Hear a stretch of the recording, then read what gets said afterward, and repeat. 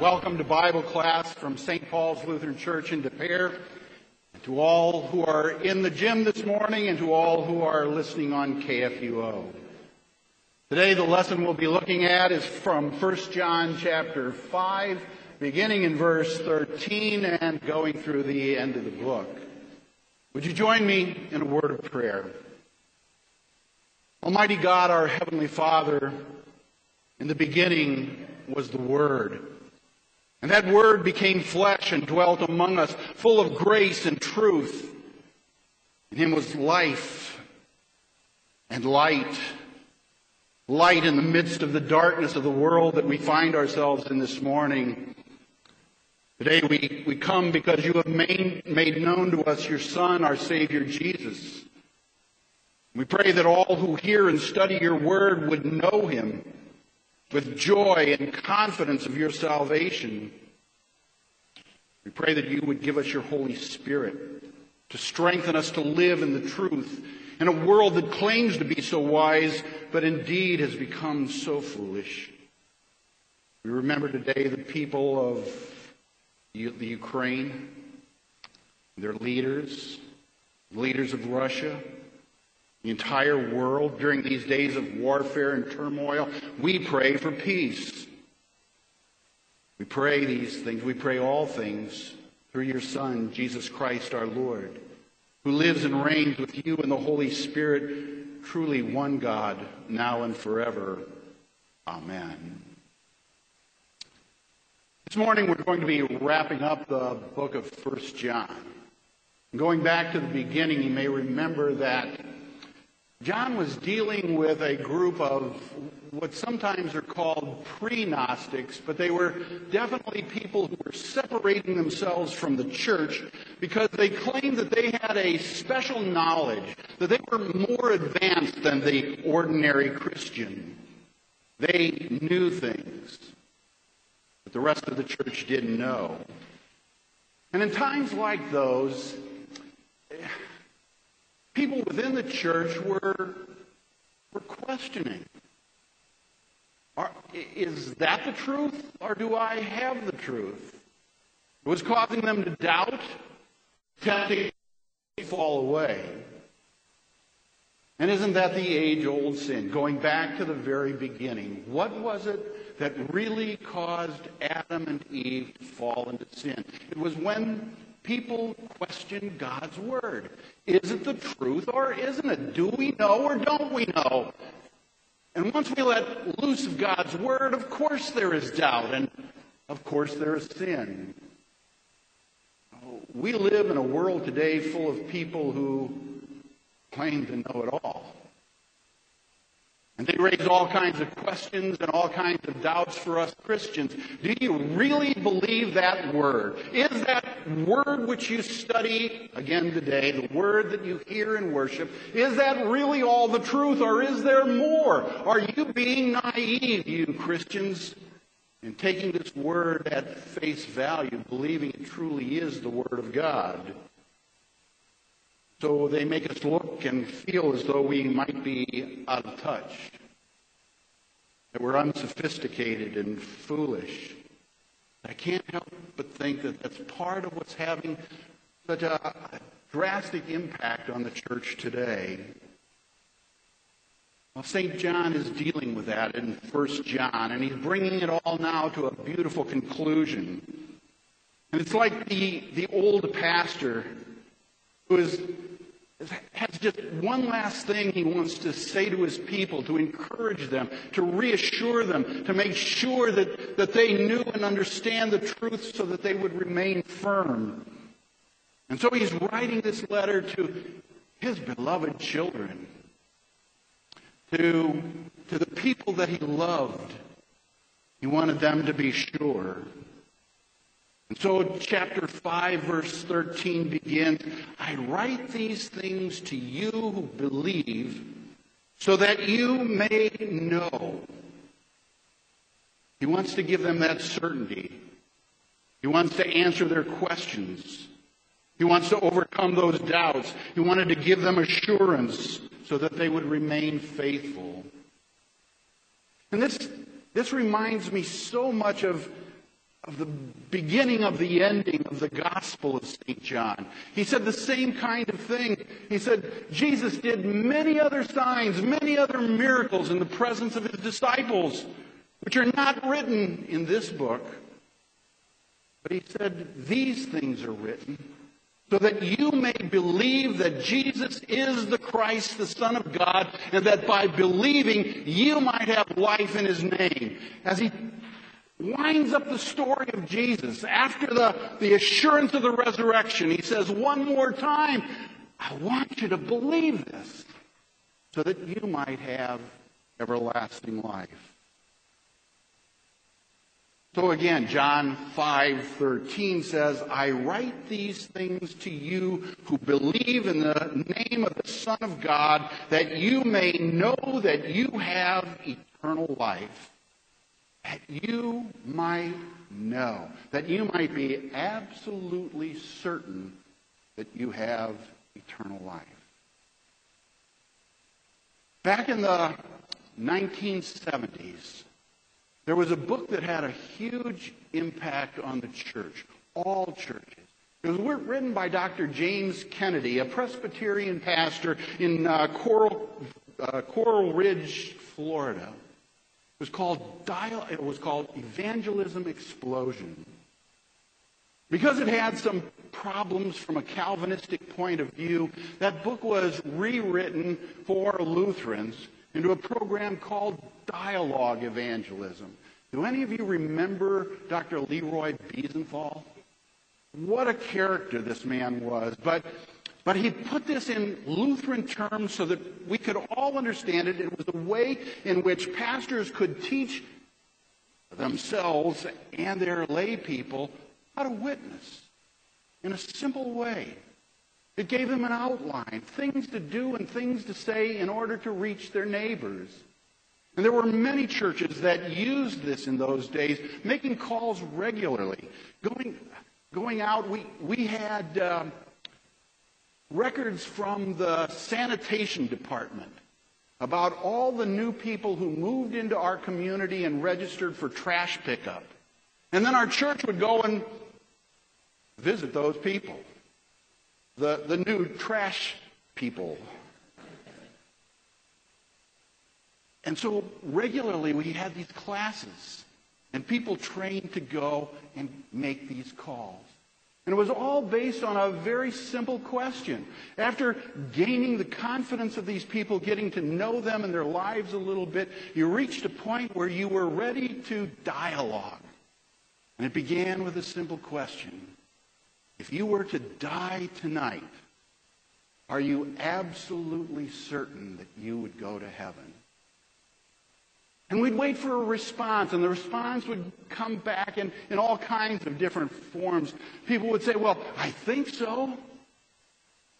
I hope so. No, I really don't know for sure because I know that I haven't been and done everything God wants me to be. Can anybody really know whether they're going to heaven? Or is that just some hope in the future? That was then followed up by a second question. And the question was, if you were to die tonight and to stand before God, and he would say to you, why should I let you into my heaven? What would you say? And the responses would often come back, well, I've tried my best. I'm not as bad as the guy down the street. I go to church a couple Sundays a month, Christmas and Easter anyway.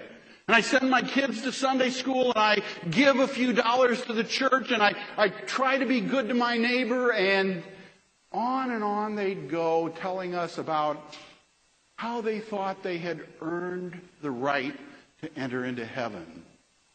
And that would be the opening then, by which we could respond to them with a good news of Jesus. And there was a simple outline that we would follow and tell them that, yes, they could be absolutely certain that they were going to heaven. I think those questions worked back in the days when we lived in a church culture Those questions worked when everybody believed in God, when everybody knew that they should be going to church even though they weren't. Everybody somehow knew that one day they were going to be accountable to God. But about the 1990s, the question was no longer effective. As the world was changing around us and people were no longer believing that there was a God, or that they would one day be held accountable, or even that there was a heaven. And so the method was dropped by many churches at the time.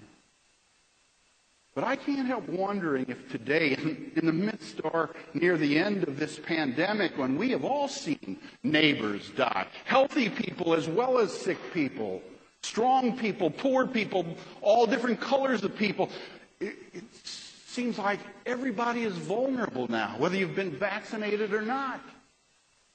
And maybe it's a good question to be asking once again.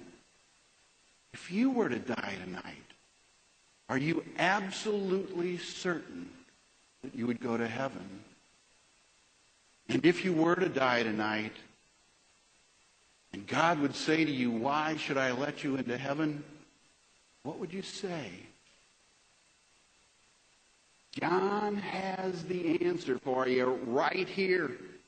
He says, "I write these things to you who believe in the name of the Son of God, that you may know," beyond all doubt, you may know that you have eternal life. There is our confidence. Yes, we can really be certain. Because our salvation is not dependent upon what we've done. It's not dependent upon the kind of people we've been. It depends on faith.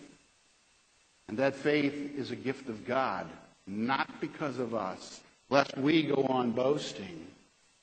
We're saved by God's grace through faith in Jesus Christ alone. Notice what St. John says, though. He says, not, "I write these things to you who believe in the name of the Son of God, so that you might know that someday you're going to have heaven." He says, "I write these things so that you may know that you have, right now, you have eternal life." And what does that mean for us then? If we know we have eternal life right now, if we know that we really are standing in the presence of God each and every day of our lives, here and now, that we're not just talking about a Jesus who lived 2,000 years ago, but we believe in Jesus who is sitting at the right hand of our Father, who is ruling over all things in heaven and on earth, who is ruling for the sake of his church. You have that right now. Would it change the way you live? Would it change the way you look at the pandemic? Would it change the way you look at the warfare going on in the Ukraine right now? How would it impact you as you go about your daily life? What would happen to all of your worries and all of your cares and all of your fears if you knew that you have eternal life? You have it right now. You're living in the presence of Jesus. That's the confidence that John wanted his people to have as his last words to them. "My dear children, my beloved, I want you to know you have eternal life." And that makes all the difference in the world. Then he goes on from there. What else do we know? There are lots of things. And look at, as we go on, at the number of times following these verses, he says, we know. And so in verses 14 and 15, "And this is the confidence that we have toward him, that if we ask anything according to his will, he hears us. And if we know that he hears us in whatever we ask, we know that we have the requests that we've asked of him." We know that we can pray with absolute confidence. We know that our God hears and answers our prayers. We know. But aren't there times when we wonder, does he really hear? Does he really answer? There's these times when we raise our voices to God in prayer and there seems to be this silence. We wonder, God, are you there? Are you listening? Do you love us? Will you answer us? Well, John says, you know. How do we know? Well, there are lots of scripture verses that we could turn our attention to. For example, Ephesians 3, verse 12. St. Paul writes, referring to Jesus, he says, in whom we have boldness and access with confidence through our faith in him. We can go boldly. We can be confident that God hears us because we are praying through Jesus.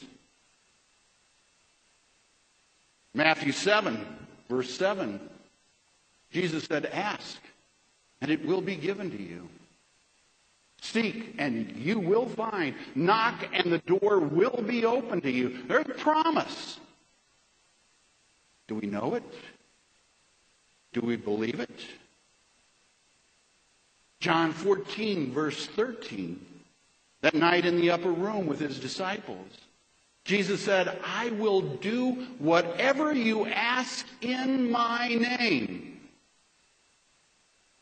Pretty powerful promise. That's why we pray in the name of Jesus. Does God really hear and answer every prayer? Jesus just said, if you pray in my name. St. John in this passage says, according to his will. We always end our prayers when we're talking about earthly things by saying, if it be your will. We don't have to pray those things when we're praying for spiritual things. We know it's God's will. But when it comes to earthly things, things like healing, things like peace, we always ask, if it be your will.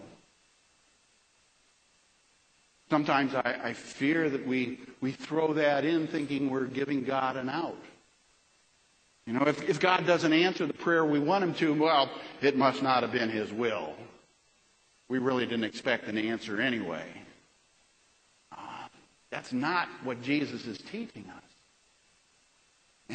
In the prayer that he did teach us, he said, when you pray, pray like this. And there was always the words, thy will be done on earth as it is in heaven. That's not giving a God an out. That's saying, God, align our will with your will. God, don't change necessarily the things around us, but change us so that we might be in accord with your will. So we know. We know according to all these promises, all these passages in Scripture, that whatever we ask according to God's will, whatever we ask in Jesus' name, God does hear and God does answer. So as we face the issues in our life once again, we don't need to be concerned about what's going on in the world. We don't need to be concerned about those Christians who have left the church. We know God's will. And we know that he will answer our prayers. Any thoughts so far? Any questions about anything we've covered? The confidence that we have as Christians is critical. There are more that we know as Christians today. This next section is going to get a little troubling. Verses 16 and 17. If anyone sees his brother committing a sin not leading to death, he shall ask God, and God will give him life to those who commit sins that do not lead to death. There is sin that leads to death. I don't say that we should pray about that. All wrongdoing is sin. but there is sin that does not lead to death. Wait a minute. There are sins that don't lead to death? Prophet Ezekiel said, the soul that sins shall die. St. Paul wrote, the wages of sin is death. There's no qualifier there about some sins and not others. Book of James says, whoever keeps the whole law but offends in just one part, one little part, sinned against it all. So how can we say that there are some sins that lead to death and some sins that don't lead to death? Some people use this passage to say there are different kinds of sin. There are venial sins, aren't all that serious, and there are mortal sins that will nail you. How would we ever know the difference? There's nothing in Scripture that talks about venial sins or mortal sins. Sin is sin. John says the same thing here. What's it talking about? Sins that don't lead to death. Well, let me share with you the thinking of some people. Some people believe that a mortal sin destroys charity in the heart of a man by a grave violation of God's law. It turns away from God. A mortal sin results in privation and sanctifying grace, that is, of the state of grace. In other words, if you die while you're sinning, you're no longer in a state of grace. You're not forgiven unless you have the opportunity to repent. So if you're in a car accident and you're speeding while you're doing it, and you don't have the time to ask God for forgiveness, you're out of luck. That's a mortal sin. What makes that mortal? There are others, the same group would say, one commits a venial sin, and when in a less serious matter he doesn't observe the standard prescribed by the moral law, or when he disobeys the moral law in a grave manner, but without full knowledge or complete consent. And so you don't know you're sinning, it's not a grave matter. Even though you're doing something that is serious, in the eyes of God, that's not so bad.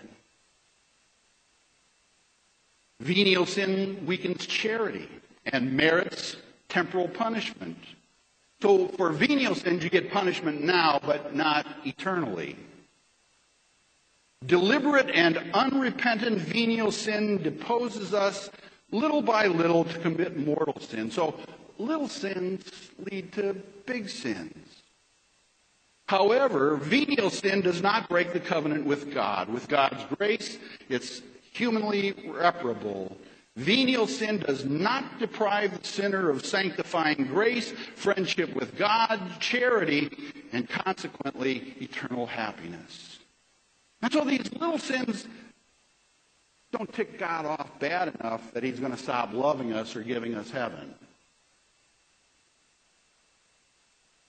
They look at our verse that we're looking at, and they look at words like Ephesians 5. Ephesians 5, verses 3 through 6.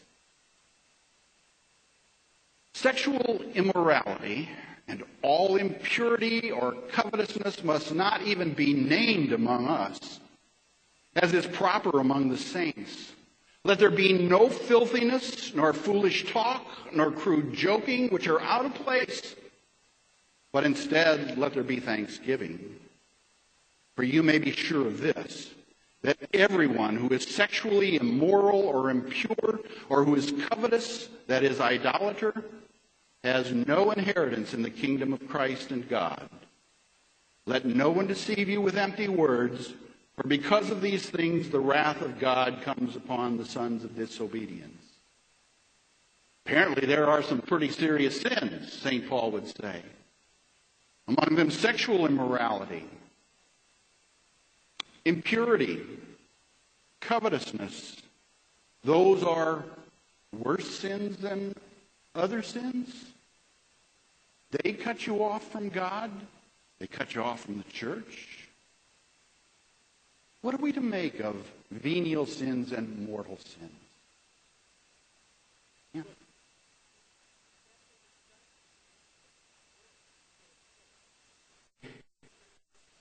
That's right. He's talking about confidence here, isn't he? Yep. I've never heard that terminology. Yeah, Roman Catholics believe that. I wasn't going to go there, but yes, you hear that among Catholic people often. There are venial sins and there are mortal sins. Scripture doesn't talk about venial and mortal sins. Right. Yep, you won't hear it in a Lutheran church. Sin is sin. Okay. All sin is lawlessness. All sin is death. John says that very thing here. All wrongdoing is sin. Sin is sin. Sin is separation from God. It is breaking God's law. It's setting yourself against God in any way. Sin leads to death. All sin. But you can be confident. You can be confident that all sins are forgiven. But what are we to make of this? What's the real issue that John is talking about here? What should we do if we see a fellow Christian who's sinning? Should we simply ignore that person and let him go on with his sin? Should we call that sinner out? Should we shun that sinner, or should we gossip about that sinner? What is St. John saying to us? If you see a fellow sinner sinning, pray for him. Pray for him. What it's really talking about is spiritual restoration. What is the church to do? How are we to serve our fellow Christians when it's clear that they are sinning? And it begins by praying.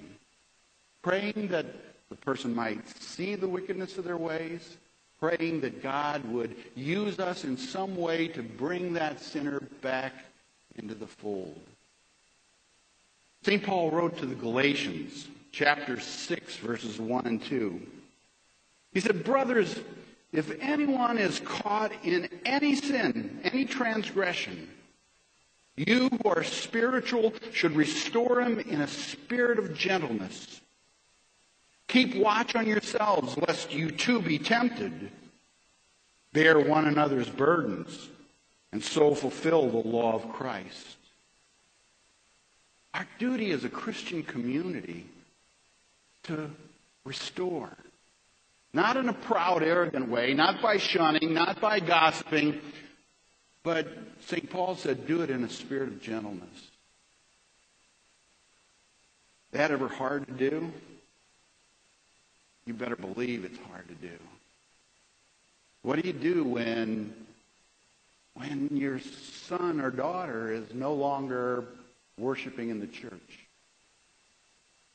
What do you do when your friend is doing something clearly you know is wrong and he knows is wrong and he thinks he's getting by with it? What is your duty as a Christian, as part of a Christian community, toward your fellow sinner? Point is, restore him. Restore him in a spirit of gentleness. For John, in those days, these people were falling away. And they were raising all these questions, and they were acting so proud and arrogant. So what were those Christians still in the church supposed to do? Write them off?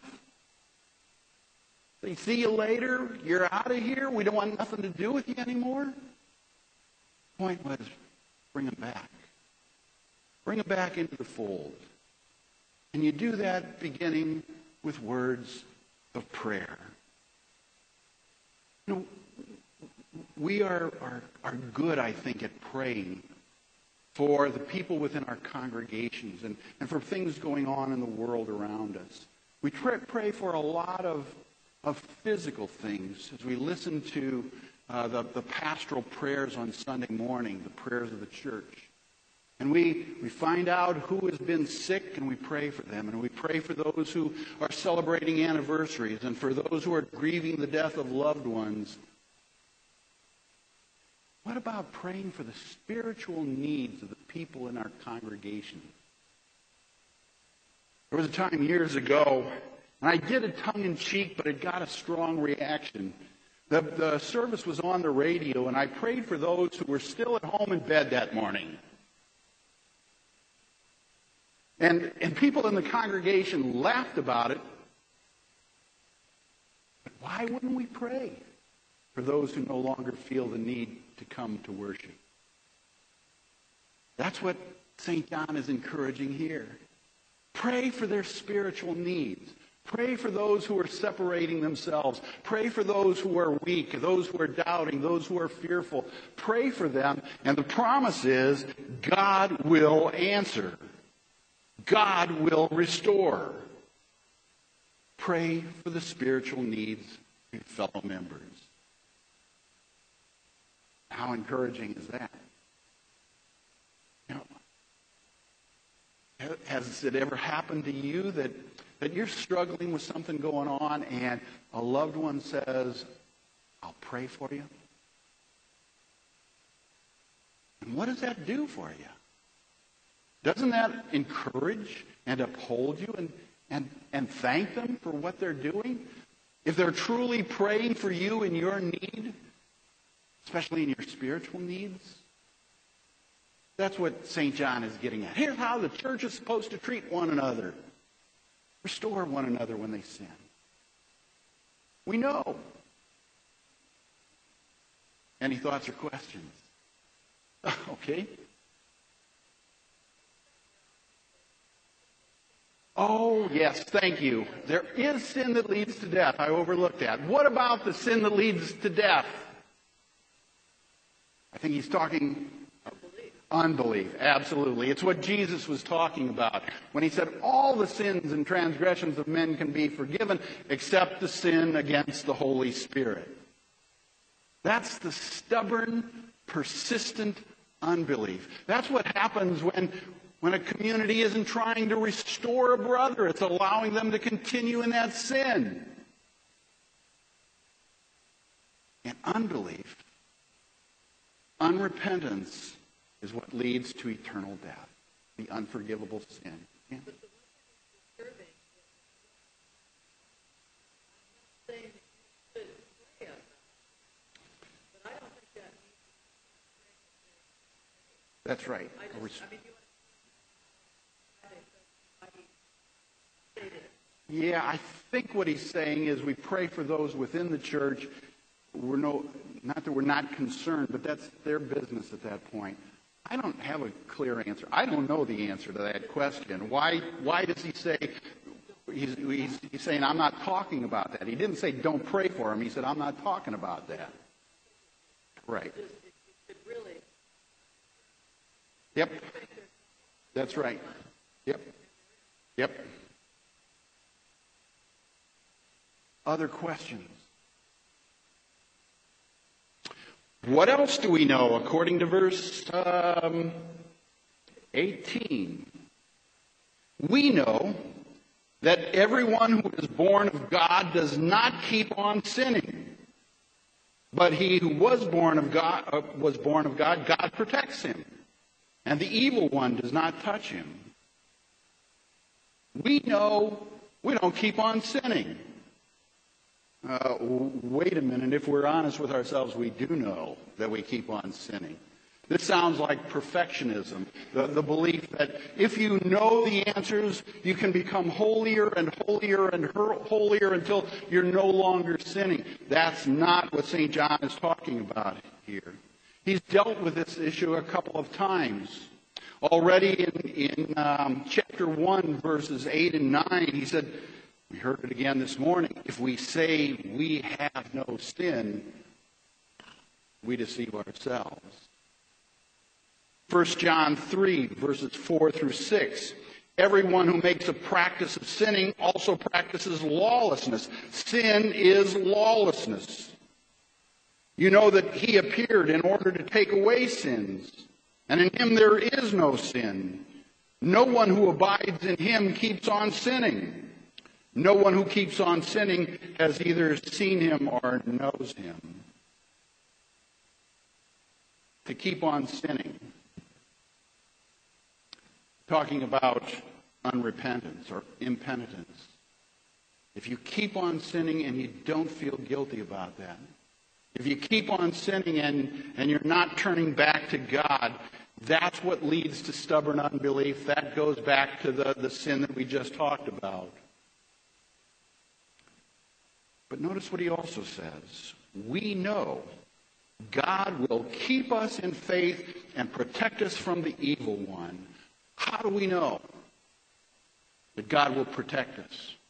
How do we know that God will keep us in faith? How do we know? And if you lose your faith and you're turned over to the evil one, then what about your salvation? So this is a key component too. How do we know that God's going to keep us in faith? How do we know he's going to protect us from the evil one? John was the one who wrote in his gospel, chapter 10.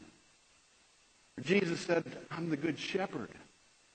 I know my sheep and my sheep know me. My sheep follow me.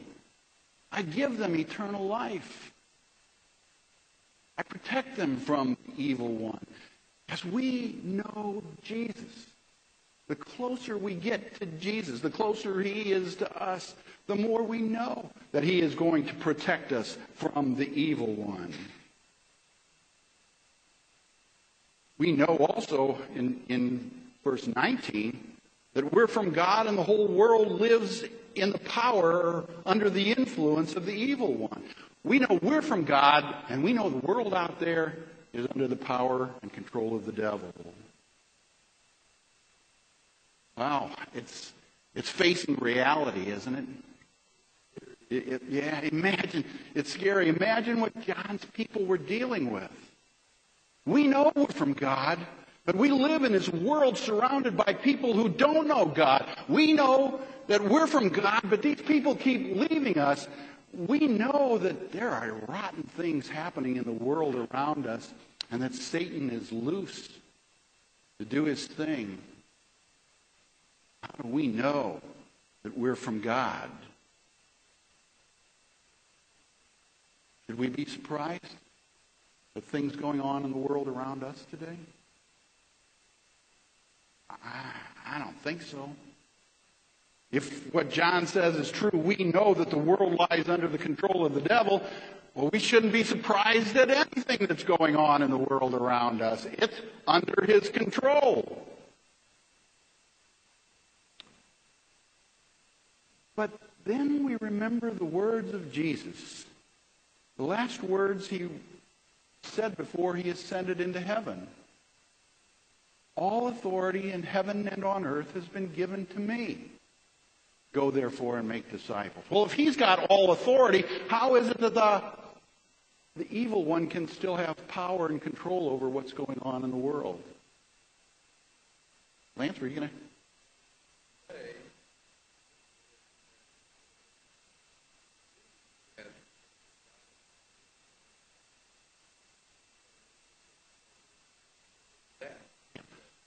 That's right. It seems to us that the evil one has control over what's going on in the world. But Jesus said, I even have control over that. I have control over what's going on in the Ukraine. I have control over what's going on in the pandemic. I have control over it all. But people are getting sick and people are still dying. And St. John is saying, yeah, the world around us is still under the control of the evil one. How can this be? I used to make calls on people at night in our evangelism program.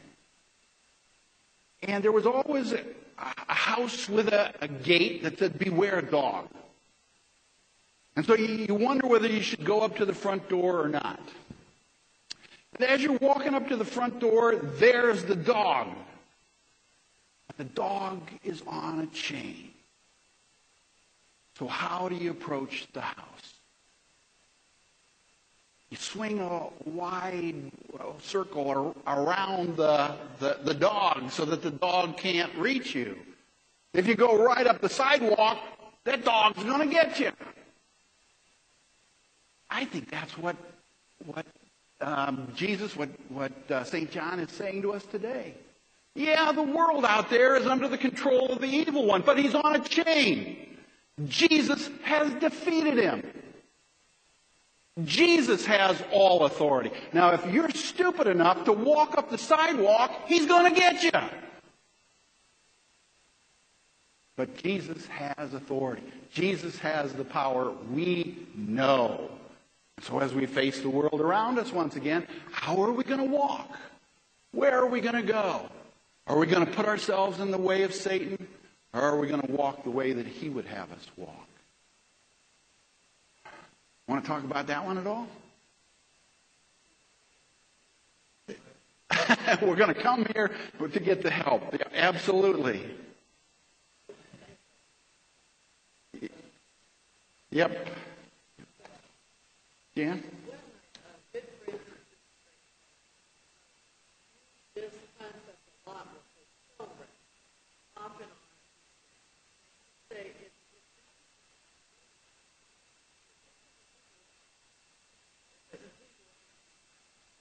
so all those activities, whole different.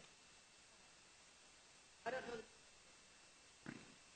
When after that older, they have to make that decision. But it was you can't do that. That's not who you are. Don't go there. The world is evil, and we shouldn't be surprised by what's going on. But we know that Jesus is still in control. He sits on his throne. He has power over all things. All things. Don't be afraid. What else do we know? Look at verse 20. We know that the Son of God has come and has given us understanding so that we may know him who is true. And we are in him who is true. In his Son, Jesus Christ, he is the true God, and he is eternal life. We know that Jesus is the Son of God. John has repeated that 3 times in this section. Remember the whole issue that John was dealing with is these people who said that spirit is good and physical material is bad, and Jesus, or the Son of God, could not become flesh and dwell among us. John is making a point one more time. We know this Jesus, who died on the cross and rose again and is sitting at God's right hand. We know that he is the Son of God. And John hammered that in the beginning of his gospel when he said, the Word became flesh and dwelt among us. In the beginning of this book, he repeats that again. It's all about the Word who became flesh. And that's important for us poor sinners, that Jesus became flesh, took our flesh upon himself, suffered and died in our place. We know that Jesus is true, that Jesus is true God. This Jesus, remember John was one of those sitting in the upper room that night before he died, when Jesus said, I am the way, and I am the truth, and I am the life. John knew it. We wanted these people to have that same confidence. We know that what Jesus has told us is true because he is truth. And he is the way. And he is the certainty of our salvation.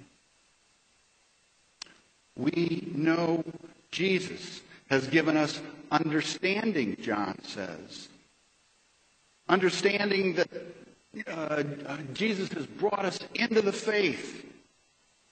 We have this because of those three witnesses. Remember we talked about them last week? The testimony of the three witnesses. There's the Spirit, the blood, and the water. And Pastor took us to the importance of the Word and the sacraments. We have this understanding because we have the Word of God. We have the testimony of those three witnesses. We have Jesus. And so we know that we have eternal life. That's where the pre-Gnostics, those people that John was dealing with, that's where all the sects, that's where all of the modern-day cults and groups are going off the rails. Because they let go of this simple truth. We know Jesus. And because we know Jesus, we know we have everlasting life. We know it. Don't be concerned about it anymore, but live in that assurance every day as you go through the world. And so he comes to verse 21. Little children. And can't you picture the old pastor writing these words to people that he had baptized and people that he confirmed and taught, people that he dearly loved? One more time he says, little children, keep yourselves from idols. The threat of idolatry was critical in those days. Remember that they were surrounded by polytheism, the Pantheon, all of these gods out there, and they were being tempted like everybody else to worship those idols. And there was this rising fear that the emperor was now proclaiming himself to be a god. And he was threatening all kinds of terrible things against the church. Unless they recognized him as God, unless they would pledge their allegiance to him as a God, they were going to be suffering persecution. So right at the end of this book, John is saying to them one more time, be careful about idolatry. Don't give in to the threats of the evil one. You know what you believe. Don't go there. Is idolatry still an issue for us today? Oh, yeah. You better believe it is. Oh, we're not bowing down to statues. And we're certainly not declaring our government leaders as gods. But is idolatry for us real? It looks like our wallet. It looks like our houses. It looks like our cars, our investments. It looks like the people in our lives that we love. What does idolatry look like today? It looks just like me. You see, Luther once used a Latin expression. It was called incurvatus in se. Incurvatus in se means so wickedly turned in on ourselves that we make ourselves into an idol. We live as if we matter most and God doesn't matter at all. We're free to do whatever we think whenever we want to. Isn't that idolatry as well? And isn't that the root of all the other sins in our lives as well? When I make myself God, I decide what's right and wrong. I decide what I want to do and what I want to say and what I want to think. The worst idolatry is incurvatus in se, turned in on ourselves. And so with this last word, John says to them, keep yourselves from the idols. Don't go there. And why? Because you know Jesus. You got that absolute certainty. You don't need idols. You don't need anything else. You got Jesus. What a powerful way to wind down a book. Any questions or thoughts about it?